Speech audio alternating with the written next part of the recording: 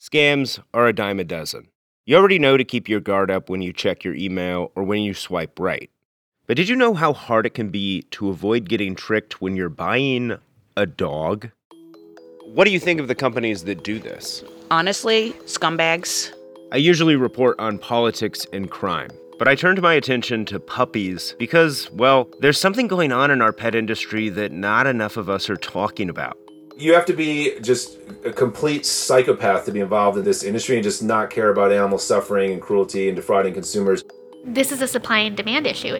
There are companies who will threaten to repossess your family dog It's taking advantage of people.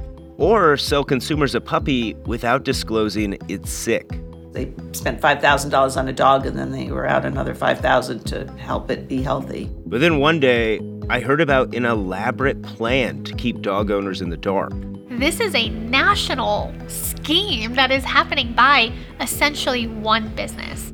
I'd find out there's one woman accused of covering up where thousands of puppies come from. Consumers thought they got a rescue dog, but might have ended up supporting puppy mills. I knew instantly that this is a front. This is not legit. They're just in it to churn out puppies and make $1. They're being transported under fake circumstances in the nighttime. And it's just the whole thing. It's a sleazy operation.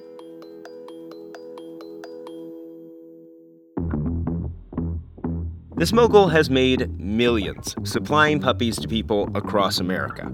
But now she's facing multiple lawsuits. She's the perfect example of a target. Not everyone, though, thinks what she's doing is wrong. She's not doing anything illegal, immoral. There is a demand for puppies out there. My investigation found government employees were told to turn a blind eye, allowing puppies to starve and freeze. I don't think that they felt they were going to be held accountable. None of this might have come to light if not for a cover-up.